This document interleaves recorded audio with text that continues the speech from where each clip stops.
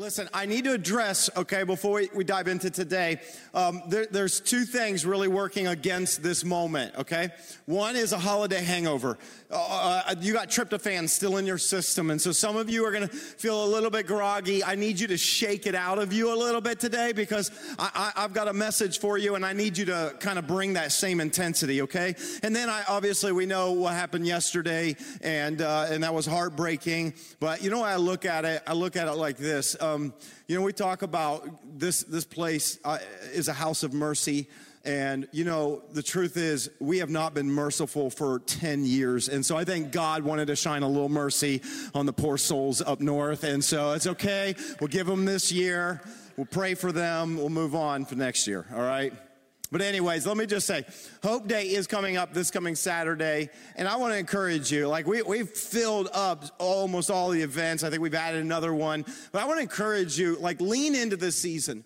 One of the things I will say is if you're here and you're saying, I need some hope in my life, can I tell you one of the greatest things you could do is actually give hope to somebody else who needs it, and you might actually end up receiving something yourself. And so I want to encourage you next Saturday, join with us as we go serve our community. And then the following weekend is going to be big. Okay, do not miss. It's going to be powerful. It's going to be impactful. But it is our end of the year offering. We're calling it our movement offering.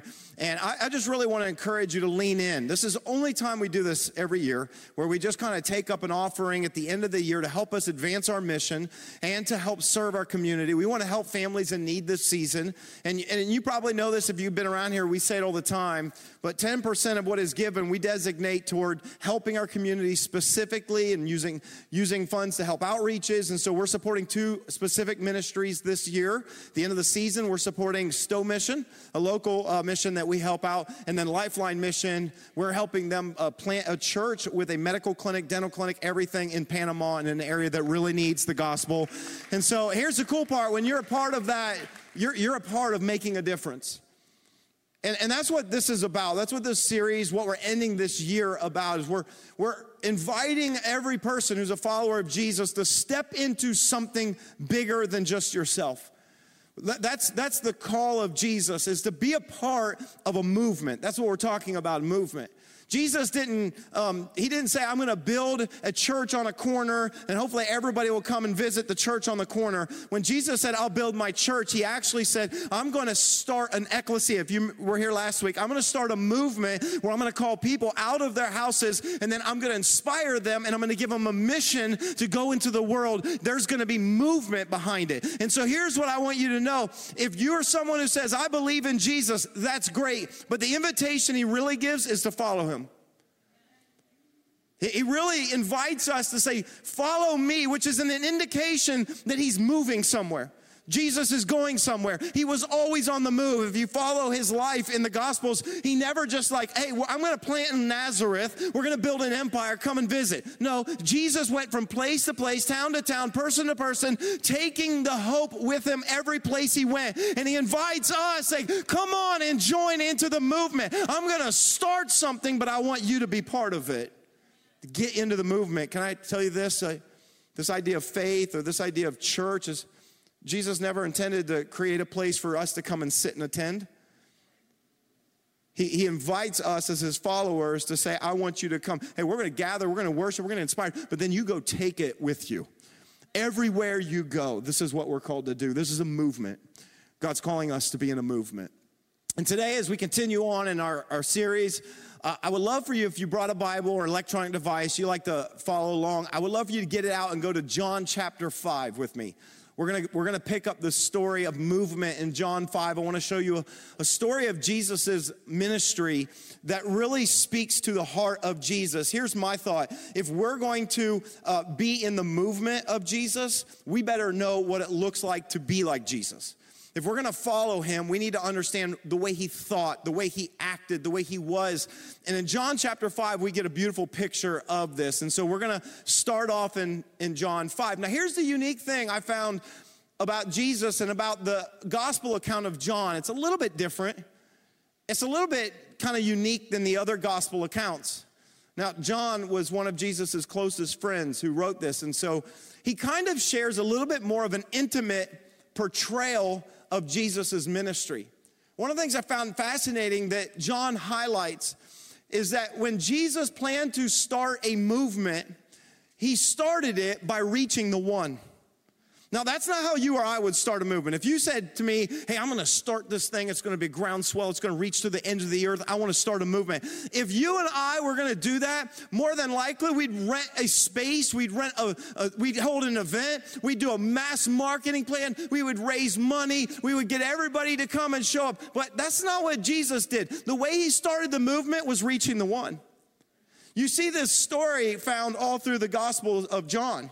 You see in John chapter 1, when Jesus first started his ministry and he was going to gather 12, John highlights the fact that Jesus went and found Philip. Do you know what's interesting about Philip is that you almost hear nothing about Philip the rest of the gospel story. He seems insignificant. Here's what I found. Jesus likes the insignificant person. He finds Philip, and in chapter 2, Jesus attends a wedding, a wedding of a bridegroom and a bride that we never even get to know their name, but they end up with a real need, and Jesus performs his very first miracle, turning water into wine for a wedding that we don't even know who the people are. So you're going, man, Jesus, I wonder if he had a ministry where he went around to all the weddings and turned what? No, he didn't. It was just that one. And then in John chapter 3, he actually has a conversation at night under the shroud of darkness with a guy named Nicodemus, who's a Pharisee, who says, I really want to know, there's something fascinating about you, Jesus. I want to know truly how to find eternal life. And so Jesus spends time with the one. And then John chapter 4, notice what Jesus does is on his way to Jerusalem, he has to go through Samaria because he has a divine appointment at a well in the middle of a town where he meets one woman who doesn't feel like God loves her, who doesn't feel worthy of being loved by a man, and Jesus shows up so that he can give hope to that one woman in Samaria. What I'm saying is, as you follow his story, it's always about the one. It's about the overlooked, the underappreciated, the person that everyone else is stepping over to get by. Jesus always saw the one. And we're going to see that again today in John chapter 5. And so if you got your Bible, John chapter 5, we're going to start in verse 1 at this story where Jesus finds the one. It says this in John 5, verse 1, that sometime later, Jesus went up to Jerusalem for one of the Jewish festivals. Now there is in Jerusalem near the sheep gate a pool, which in Aramaic is called Bethesda, which is surrounded by 5 covered colonnades. Here, a great number of disabled people used to lie, the blind, the lame, and the paralyzed. One who was there had been an invalid for 38 years. When Jesus saw him lying there, he learned that he had been in this condition for such a long time that he asked him, do you want to get well? I want to pause for just a second there because I think the context is really important.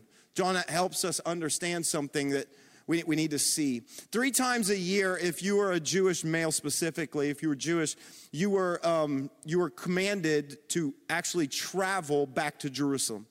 3 times a year for 3 important festivals. There was the Passover. They would celebrate that annually.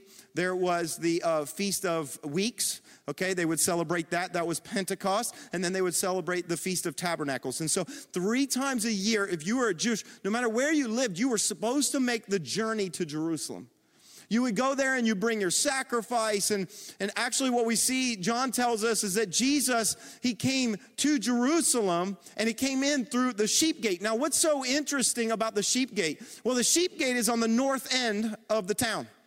The sheep gate is one of the north gates of the city of Jerusalem. It's really close to the temple, which, by the way, makes sense because in John chapter 4, Jesus was going to Jerusalem and he went through Samaria, which is north of Jerusalem. And so Jesus, as he walks in through the sheep gate, now why was it called the sheep gate? It's because this gate was close to the temple, and this was the area where people would bring their sacrifice with them when they were coming to offer a sacrifice at the temple to God. And so during the festivals, and who knows, maybe this was the Passover where people would bring an animal and they would offer a sacrifice. Here we see Jesus and his disciples coming up to the sheep gate in Jerusalem. Now, what's interesting about the sheep gate as well is if you read in the in the Old Testament, in the book of Nehemiah, there's very few things that are said about this particular gate. But one of the things that we learn is that Nehemiah, who was a guy who led the Israelites back from captivity, they had been captive in Babylon for years, and they were coming back to Jerusalem to try to rebuild the walls, reestablish the city once again. And one of the things that Nehemiah did was he kind of brought everybody together to rebuild parts of the wall. That was their protection around the city. In Nehemiah chapter 3, it tells us that he got different families to do different things. And what's interesting about the sheep gate, it was the high priest and his children alone that put back the sheep gate. It was actually a very important gate. And it says that they dedicated it to the Lord. There was something special about the sheep gate. There was also something special about this moment. As Jesus, as he walks to Jerusalem, and I picture him, he's coming to the town. And he sees the walls and this gate. And John tells us, by this gate is a pool of water. And you look around by this pool of water that's covered. And I love the detail. By the way, archaeology, they've found that there is this really deep pool of water. It's very, very deep on the north end where the wall used to be before it was expanded.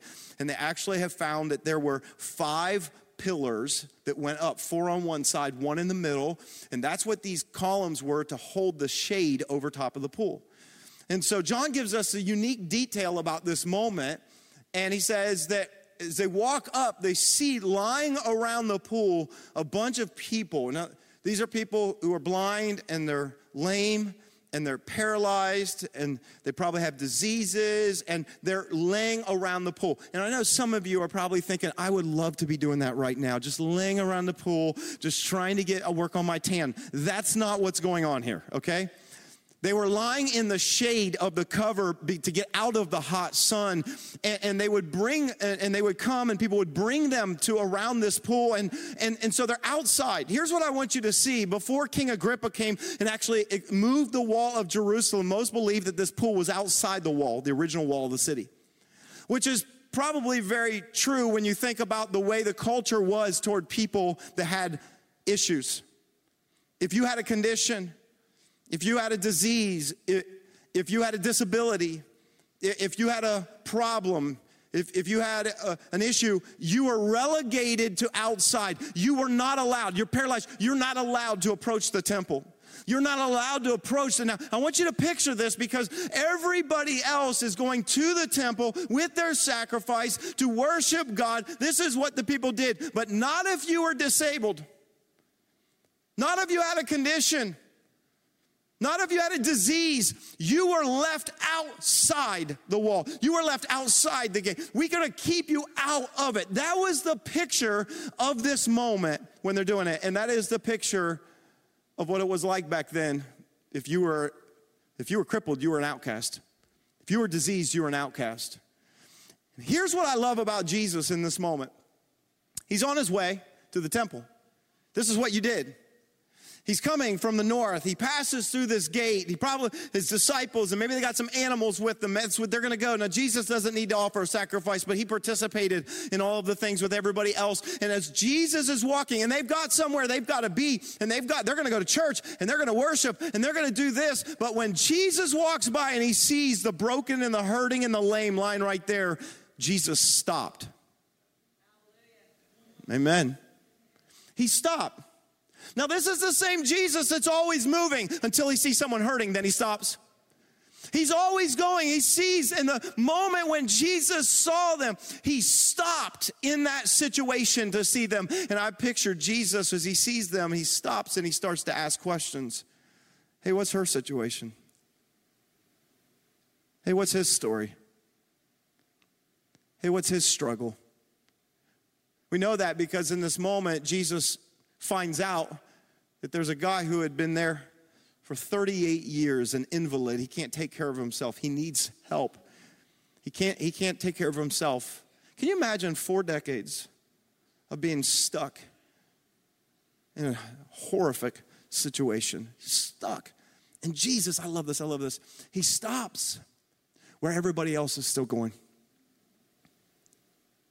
He stops when everybody else is headed to worship. And I got this picture because I thought, man, and I was convicted by this, because I thought, how often is that us? How often in our lives are we so busy and so focused and so moving forward, and even with good intentions that we do, that we don't even see the people and the condition of the people who are around us? Let's be honest. Jesus saw him and he stopped what he was doing. And I think if there's anything we as his followers need to pick up and see, is that we need to have the same kind of eyes to see people. We need to see people and not their condition. This is what we tend to do. We tend to see someone's condition and we step right over. Oh, I can't be inconvenienced by that. I'm challenged by that because how many times do I turn away from someone's situation or condition because it looks messy? Because I don't want to get involved? No, that's their personal business. I've got things to do. Instead of stopping in that moment to say, God, is there something you wanted me to do in this moment? This is what we need to do. We need to learn. I'm preaching to myself. We need to learn to not see the condition, but see the person.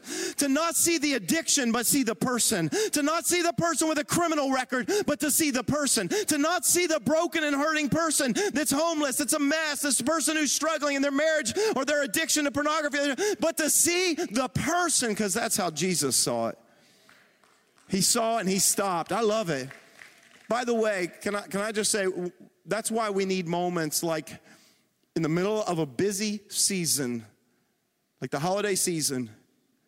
The reason why I challenge our church to do things like Hope Day and to give, to serve and to give. Do you know why in the middle of the season? Because I know some of you are thinking, Pastor, there's better times of the year to do this.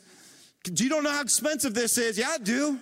No, I got to buy presents and gifts, and I got all this stuff, and we got parties, and we're decorating our house, and it's very expensive, and it's a busy season, and we got a lot of things that are going on, preparations and family gatherings and all this stuff. I know, but that's why we need these moments, because otherwise I can spend the entire holiday season that is supposed to be about honoring Jesus so busy with my life that I don't see the people that God wants me to go to and to be the movement of Jesus in their life. I can be so busy and caught up myself that I don't even pause. That's why I will always challenge us in the busiest season to say, let's stop and serve. I don't have time. No. If you're going to be like Jesus, you make time. You make time. You make time. I don't have the money. It's so busy. No, if you're going to prioritize worshiping Jesus, then you make it a priority. We need these kind of moments. Because this is what Jesus does, and he invites us to follow him. And he finds out that this man's condition, I think he's so moved by compassion. This is Jesus, by the way, that he goes over to the guy who's on the ground. And he said, "Sir, do you want to get well?" Now, I know this is Jesus, okay? So I'm being real reverent, but this seemed like a dumb question to ask the guy. Did anyone else feel that way? Sir, do you want, that's like asking a hungry person, do you want a hamburger? Yeah, I'd take a hamburger right now, you know? That's like asking Odell Beckham Jr., do you want the ball? Yeah, he wants the ball. It's like asking my wife, do you want Starbucks? I know I don't even need to ask this question. Why in the world does Jesus stop and say, do you want to get well? I think it's because Jesus will never force upon something that they don't want themselves. Listen, I want you to hear this because some of you might be here today and you're not well. And I'm not saying that you're an invalid. I'm not saying that. I'm saying that you might be spiritually sick. I'm saying you might actually, your life might be a mess. And here's the thing I need you to understand is that there are people in this community and there's a God who loves you and wants to help you step out of that situation, but he's not going to do it unless you want to. You've got to say, you can't help somebody fix their marriage if someone in the marriage doesn't want to work on it. Okay, and so when we're called to follow him, but this is why maybe Jesus says, hey, but do you want to get well? Now, the guy's answer is interesting to me. It shows me that he probably didn't know who Jesus really was at this moment. I don't even know if he had heard a story about Jesus at this point. The way he responds, listen to what he says in verse 7. This is what he says back to Jesus. Sir, the invalid replied. Again, we don't even know the guy's name. We're just know him by his condition. He said, I have no one to help me into the pool when the water is what? Everybody say it. When the water is? When it's stirred. While I'm trying to get in, someone else goes down ahead of me. Now, this seems like an odd answer. Do you want to get well? Yeah, I want to get well, but I can't get into the pool. What does that have to do with it? Well, there was a legend that they believed. There was a legend that whenever the water in the pool would be stirred, that it was a supernatural stirring. Like you couldn't see it, but it was like a supernatural presence had stepped into the water. And here's what they believed. And now it's starting to make sense of the setting. See, they weren't working on their tan. What makes sense is that they all hung around this pool because it was a place of hope for them. This is what they believed. And we kind of aren't really clear about it because there's a little bit missing from the story. I don't know if you noticed this. If you got your Bible, you take a look at it real quick. Take a look. I want you to look at John 5, verse 4. John 5, verse 4. Did you find it? John 5, verse 4. Did you find it? Did you find it? John 5, verse 4? Yeah, it's not in there. It's not in there. Because part of verse 3 and 4 are missing. It's not in there. Let me tell you why. Okay? There's just a footnote there. It's because, and we talked about the Bible a couple weeks ago, so if you're here for that, you understand the importance of making it as accurate as possible. And so what they have found is they've discovered many manuscripts, is they've discovered that some of them had what you see in part of verse 3 and 4, and some of them did not. And so in an attempt to be as transparent and like maybe John didn't say that, but maybe later people were giving us the context of what the people believed and that they put it as a footnote. But I wanted to read it. I know it's a footnote. And you don't really need it because the guy kind of gives you an indication of what they believed. But I found it fascinating. Let me read verse 3 and 4 again. It says, here, a great number of disabled people used to lie, the blind, the lame, the paralyzed. That's the part we already heard. And then it says this, and they waited for the, notice this, for the moving of the waters. They waited for the movement. They waited for, the water needed to be moving.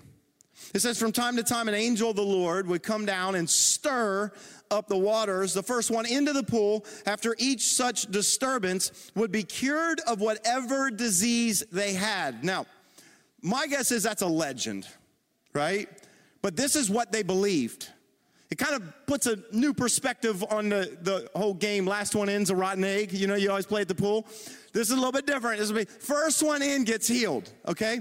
This was the perspective that they had. But what I want you to see is that they're lying around this pool because it is the place of hope.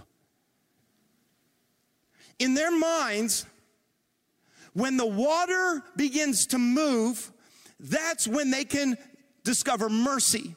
The water had to be moving for them to get mercy for their situation. Why do I know that? Because John tells us that the name of this pool, it was called in Aramaic, it was called a pool of Bethesda. Now, the word Bethesda is a combination of two words, but it literally means a house of mercy, a house of grace. So now I hope you understand the reason why they're all lying in this shaded area around this pool is not just because they're hanging out. Maybe someone will give them food. Maybe someone will see and have pity on them in their situation. Maybe. But I believe they were hanging around it because they were going to the one place where maybe they could find mercy. And when Jesus looks at him, he says, do you want to get well? He's like, man, of course I do. But every time the water starts to stir or move, I can't, there's no one to help me get into the water to get healed. I want mercy in my situation. You know what's interesting?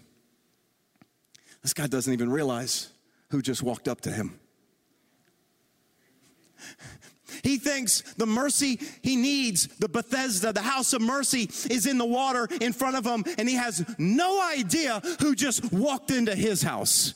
He thinks the house of mercy was the 5 covered colonnades over top of the pool of water. He didn't realize that the house of mercy just showed up at his front door. He had no idea that that's who Jesus is, and we know this, listen, because he thought there was mercy in the moving of waters. I started thinking about this. There's mercy in the moving of the waters. Oh, that reminds me of something. That reminded me of the previous chapter. That reminded me about John chapter 4, when Jesus said he had to go through Samaria, when all the Jews went around Samaria, when Jesus had to go through the middle of the town, and on the hottest part of the town, he went to the well, and at the well, he meets a woman who comes to him who's thirsty in many ways. She's thirsty, and she's using her bucket to draw out some water, and Jesus looked at her, and he said, will you draw me some water? And she was offended.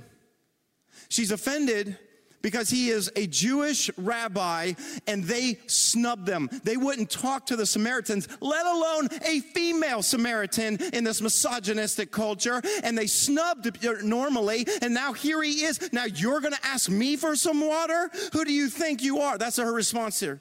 You don't even have a bucket.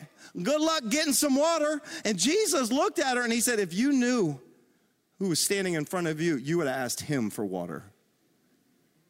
And she said to him, she said, who do you think you are? You think you're greater than Jacob, our father? He built this well. You think you're better? Yeah, Jesus is like, I know Jacob built the well, but he ain't the source. I know Jacob might have dug the well, but he didn't provide the water. Listen to what Jesus said. I love this, John 4:14. He said, but whoever drinks the water I give them will never thirst. Indeed, the water I give them will become in them. Listen, not a well, not a stagnant group of water, but will be a spring of water welling up to eternal life. What he's saying is, what you need is moving water. But it's not the moving water in the pool. What you need is the moving water of my spirit showing up in your situation. Because I came today to bring mercy. I came today to bring grace. I came to the house of mercy to show you what real mercy is. And I need to say this because there might be somebody here today. In many ways, you feel like that guy who's stuck on the mat. You haven't been able to get your life moving. It might not be a physical disability, but it might be an emotional, it might be a relational, it might be financial, it might be spiritual. But I'm speaking to some people, I believe right now, that you can identify with the guy on the mat. I can't get up. I have tried and I've tried and I can't get my life up. I have tried over and over and I can't. Can I just tell you? You came to the right place today. You came to the right place, not because the church structure is a place of mercy, but because the followers of Jesus have the flow of the spring of water, the source of healing and of his mercy inside of them. You came to a house of mercy today, not because of the building, but because of what God does in this community. You came to the right place today. You're going to find out from the source, and that's Jesus. And so in this moment where this guy's situation is beyond repair, I love what Jesus does. In verse 8, Jesus looked at the man. He said to him, get up, pick up your mat and walk. And at once the man was cured, and he picked up his mat and he walked. You know, one word from Jesus. I'm looking at a room full of people, and I'm looking online to some people right now. One word from Jesus changed your life. One moment with Jesus changed your life. That's all it takes. One encounter with the King of Kings. One encounter with the Prince of Peace. One encounter with the true God of mercy. Change your life forever. And he looked at him. He said, pick up your mat and walk. And the guy stumbled onto his feet. It's been 4 decades. 4 decades. He hasn't known what it's like to put weight on his legs. I imagine what it looked like for him to stumble, have somebody help me up, and he picks up his mat, shoves it under his arm, and he just walks off the scene. I thought to myself, because I asked weird questions, I wonder where he went. John, why didn't you tell us? I want to know, where did he go? Where did he walk? And then I thought, and I have my own ideas. I know it's not in there, but I have my own suspicion. I think, because this is what I would have done, I think he walks right into the temple. The place he was never able to go. I think the place where everybody else get to go, but he didn't get to go, I bet he walked right into the temple. Just put his mat under there. I'm going right into I'm going to go to the presence of God. I'm going to go right in there. And that's what I think he does, not just because that's what I would have done, but because of the people he ran into. The story tells us that he runs into some people. Now, verse 9, it goes on. It says, the day in which this took place was a Sabbath. And so the Jewish leaders said to the man who had been healed. So he walks and he obviously runs into the religious leaders, the Jewish leaders. Here's what they said to him. It's the Sabbath, man.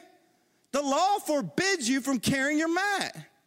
But he replied, I know, but the man who just made me well, he told me pick up my mat and walk.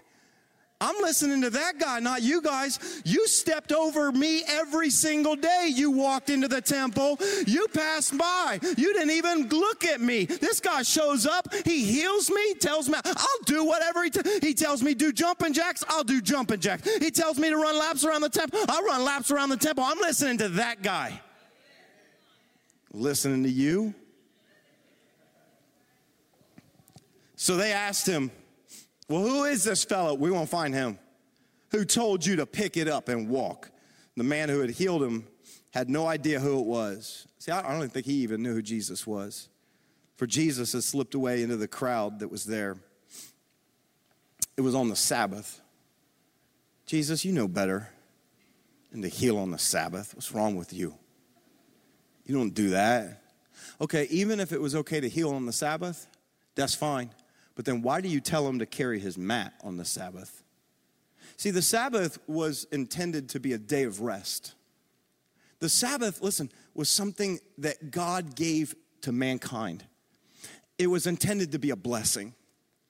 So that we don't fall into the trap of working 7 days a week, grinding it out every single day, thinking we've got to get more, thinking we're never going to have enough if I don't go and work for it. And so what God says is you need to rest because I did not create you just to work. I also created you to worship. And so what I need for you to do is to prioritize 1 day a week where if you will trust me to provide by putting me first and worship me instead of working to get what you feel like you need to get, watch me bless you in return. And it was intended to be a blessing, but what happens is religion comes in and religion takes what God intended to be a benefit and turns it into a burden. The religious leaders of this day, you know what, they followed this, it was called the Mishnah. The Mishnah was, it was their rules for the rules. It was something they had created that would say, we're going to help you understand the Sabbath and all the rules because you obviously wouldn't be able to figure it out on your own. And so in the Mishnah, there's 39 categories of things that you can't do or you break the Sabbath. You're only allowed to walk a certain distance. And one of those things was you couldn't transport or carry something from one place to the next. Jesus, why you tell him to take his mat with him? See, now you did it. And here's what I found. I found that this exists today in our culture and sometimes in the church, is that we don't understand the grace that God gives to us. And the reason why God sometimes even gives things like the Sabbath is for our benefit. It's not so that we follow a bunch of rules to make him happy. And what religion does is grace gives us the freedom to live our lives, and religion comes in and says, stop. Grace says, live your life to the fullest. Yes, follow Jesus, but live your life in freedom. And religion says, stop, you're messing up. You did that wrong, and you did that wrong, and you got an addiction, and you lied, and you cheated, and you got divorced, and religion comes in and it beats down based on what you've done. That's what religion does. And so the religious leaders, man, they show up, and I found this interesting. The first thing that they say to this guy, they don't say anything like, you're that guy. Oh my God, you're him. They don't even notice that. Because why? They were so focused on the mat, they missed the miracle. Well, they were so focused on the mat, they didn't see the miracle. All they could see was you're breaking the rules. They couldn't even see the fact that God had healed him. No, they didn't see that because that's what religion does. I need us to hear this. Why? Because if we're going to follow Jesus, if we're going to be the movement that Jesus intends us to be, not just some church that sits here with a bunch of judgment and going to throw out a bunch of stuff against the world that doesn't know him, but if we're going to be the church that's moving like Jesus, we've got to move toward people with mercy. We got to move toward toward people with love, toward people with grace. We don't move toward people with beating them over the head with truth. Oh, you messed up again. Oh, you broke the rules again. I'm just going to come smack you over the back of the head. I've been around church that's the message. And no wonder the world doesn't care about the message of Jesus. It's because the church doesn't care about their mess. We want the world to care about the message of Jesus. Maybe we ought to start by caring about their mess. I don't care about your message. Do you care about my mess? Because I'm hurting. And I'm hopeless. And I'm addicted. And I'm locked up. And I don't have a lot of hope. Well, what about the truth? Well, here's the good thing. Jesus was full of grace and truth. But I like how John tells us in John 1, full of grace and truth, he put grace first. We lead with grace. We lead with mercy. That's what Jesus did in this story. Jesus didn't go up and go, so you want to repent of all your sins? I'll heal you. Jesus just said, get up, take your mat, and walk. He didn't even stop him and say, hold on first. Let's talk about your life and all the things that you got messed up now. He just said, go. That's crazy to me, because that's not how we think in the church. But this is the way Jesus is. Now, listen, Jesus cares about truth, but what Jesus always did was he addressed the mess first, then he would come back around and lovingly give the truth. And Jesus did the same thing here. He did the same thing here, verse 14. It says later, Jesus found him later. Later, everybody say later. Later. He addressed his physical need first. Later, he go address the other things. Later. You don't lead, it's later. Later, Jesus found him at the temple and he said to him, see, you are well again. Stop sinning or something worse may happen to you. Now, don't mistake this, because sometimes people, I've heard this false theology, that the reason why you're in this pain and the reason why you're in this suffering is because you've broken some kind of rule and because God's mad at you. That is false theology. That's not what Jesus is saying here. He's not talking about, oh, don't do this or something worse. He's talking about spiritually. He's talking about eternally. He's like, you go and live your life of sin. Here's what you do. You are separated from me forever, and that is far worse than being an invalid for 38 years of your life. But here's what I want you to see, and this is the picture I want my church to get. If we're going to be a movement, here's what we're going to do, okay? We're going to lead with mercy. We're going to lovingly serve. We're going to go and be generous, and we're not going to add qualifications to it. I know some people don't like that. You just gave money to that guy. You don't know he could be an addict. You don't know he could be. I know I don't, but you know what? The most loving thing I could do in that moment, he needed something. I'm going to step up and help him, and I pray that he gets that help, but I'm going to step into it. Can I tell you why? Because this is what it means to be a movement of Jesus, and this is what it means to be a house of mercy. I want this community to be the pool of Bethesda. But it's not the pool. It was the place where Jesus met him. That's the house of mercy. And I believe that when there is a flow, by the way, if you want to know about the flow of Jesus, you should see it in the followers of Jesus. If you want to know about the flow of the water, the stirring water that actually heals, the stirring water that can bring hope, the stirring water that can save, if you want to know about that, is found in Jesus and his followers, because they carry it with them. And perhaps maybe in this community, no one knows that better than Tony. Take a look at this story. My name's Tony. 10, 11 years old, first time I went to jail because I was bad, born and raised on the west side of Columbus. And I was just out hanging with the wrong crowd, trying to be cool. And turns out it wasn't so cool. So I went to DYS, which is basically juvenile prison, when I was 15. I got out when I was 17. I met somebody else, and I thought that was doing okay. But it turned into a very big drug addiction, which I never anticipated. I mean, it was kind of scary because I didn't know where I was headed. And my mom died on October 11th of 2009, and that was the worst day of my life. And I wouldn't wish that upon anybody at 25 years old to lose your mom, because I still can't handle it to this day. I ended up being accused of a robbery that I did not commit, and I went and did 1 year for that. So basically total all my times in jail, prison, and that's like every day, I might have about 15 and a half years behind bars.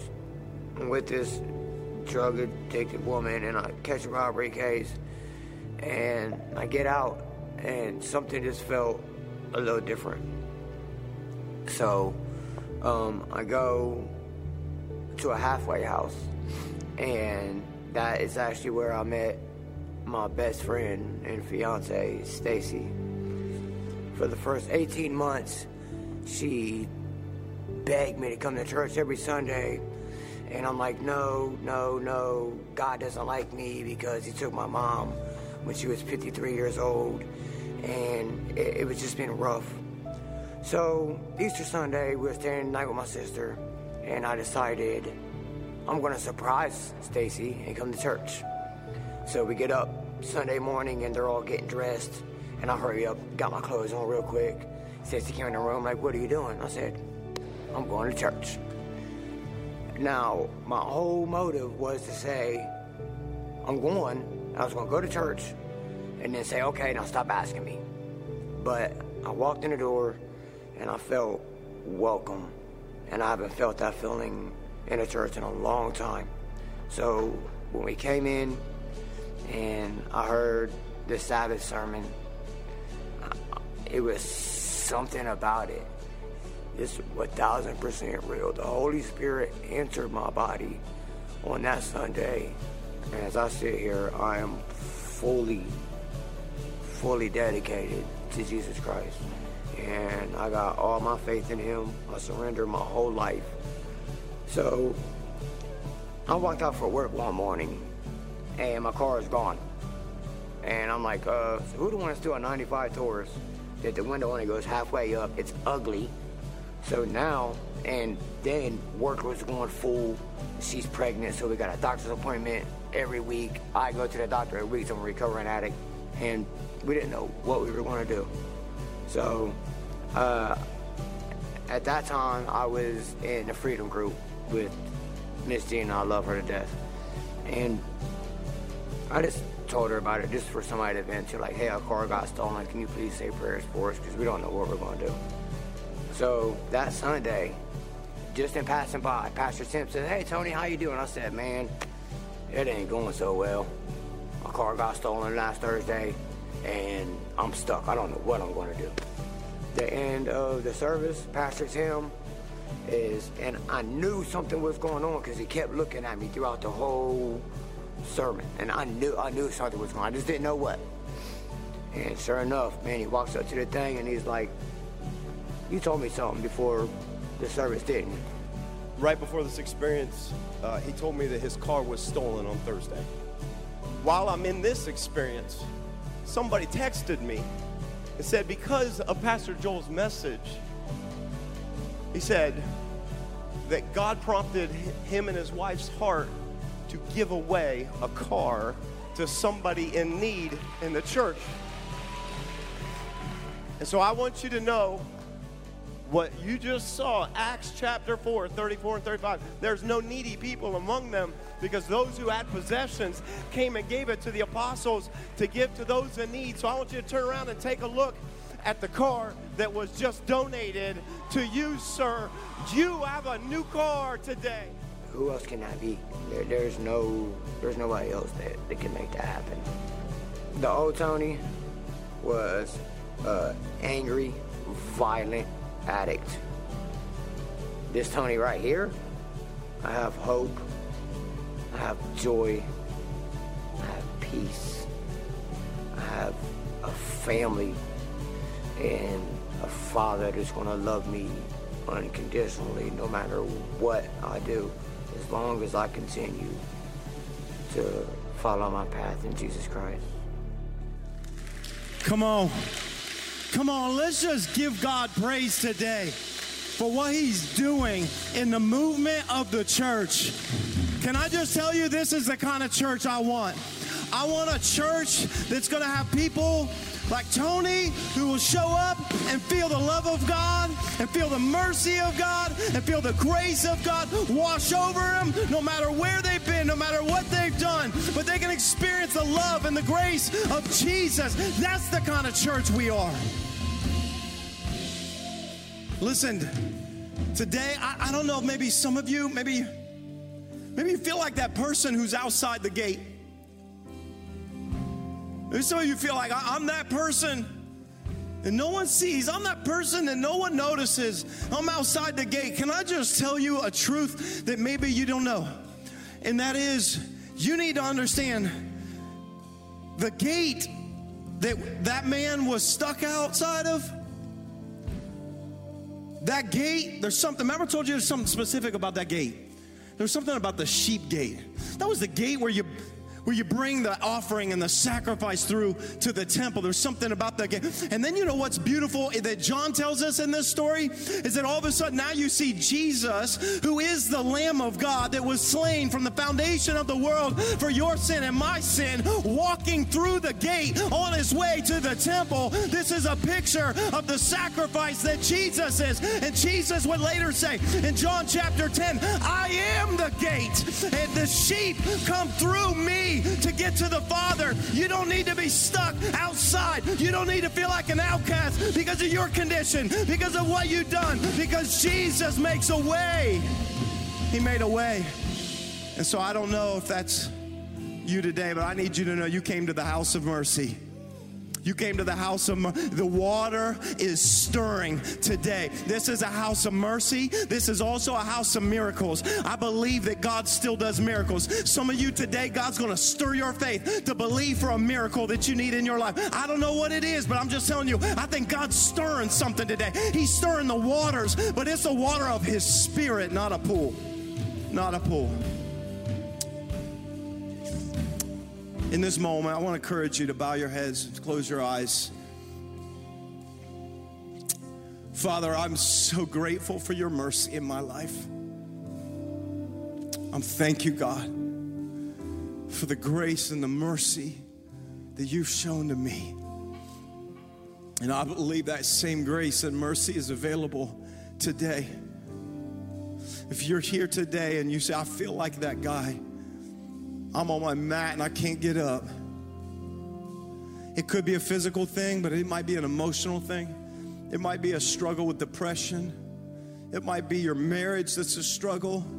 It might be an addiction that's your struggle. Can I just tell you, there's no mess so great that Jesus won't stop right now and meet you in the mess. And I believe that He wants to do miracles. And the first miracle is He wants to touch you. He wants to bring mercy to your life.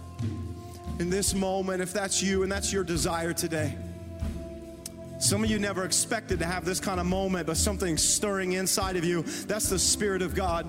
He's bringing healing right now. That's the Spirit of God. He's bringing mercy right now.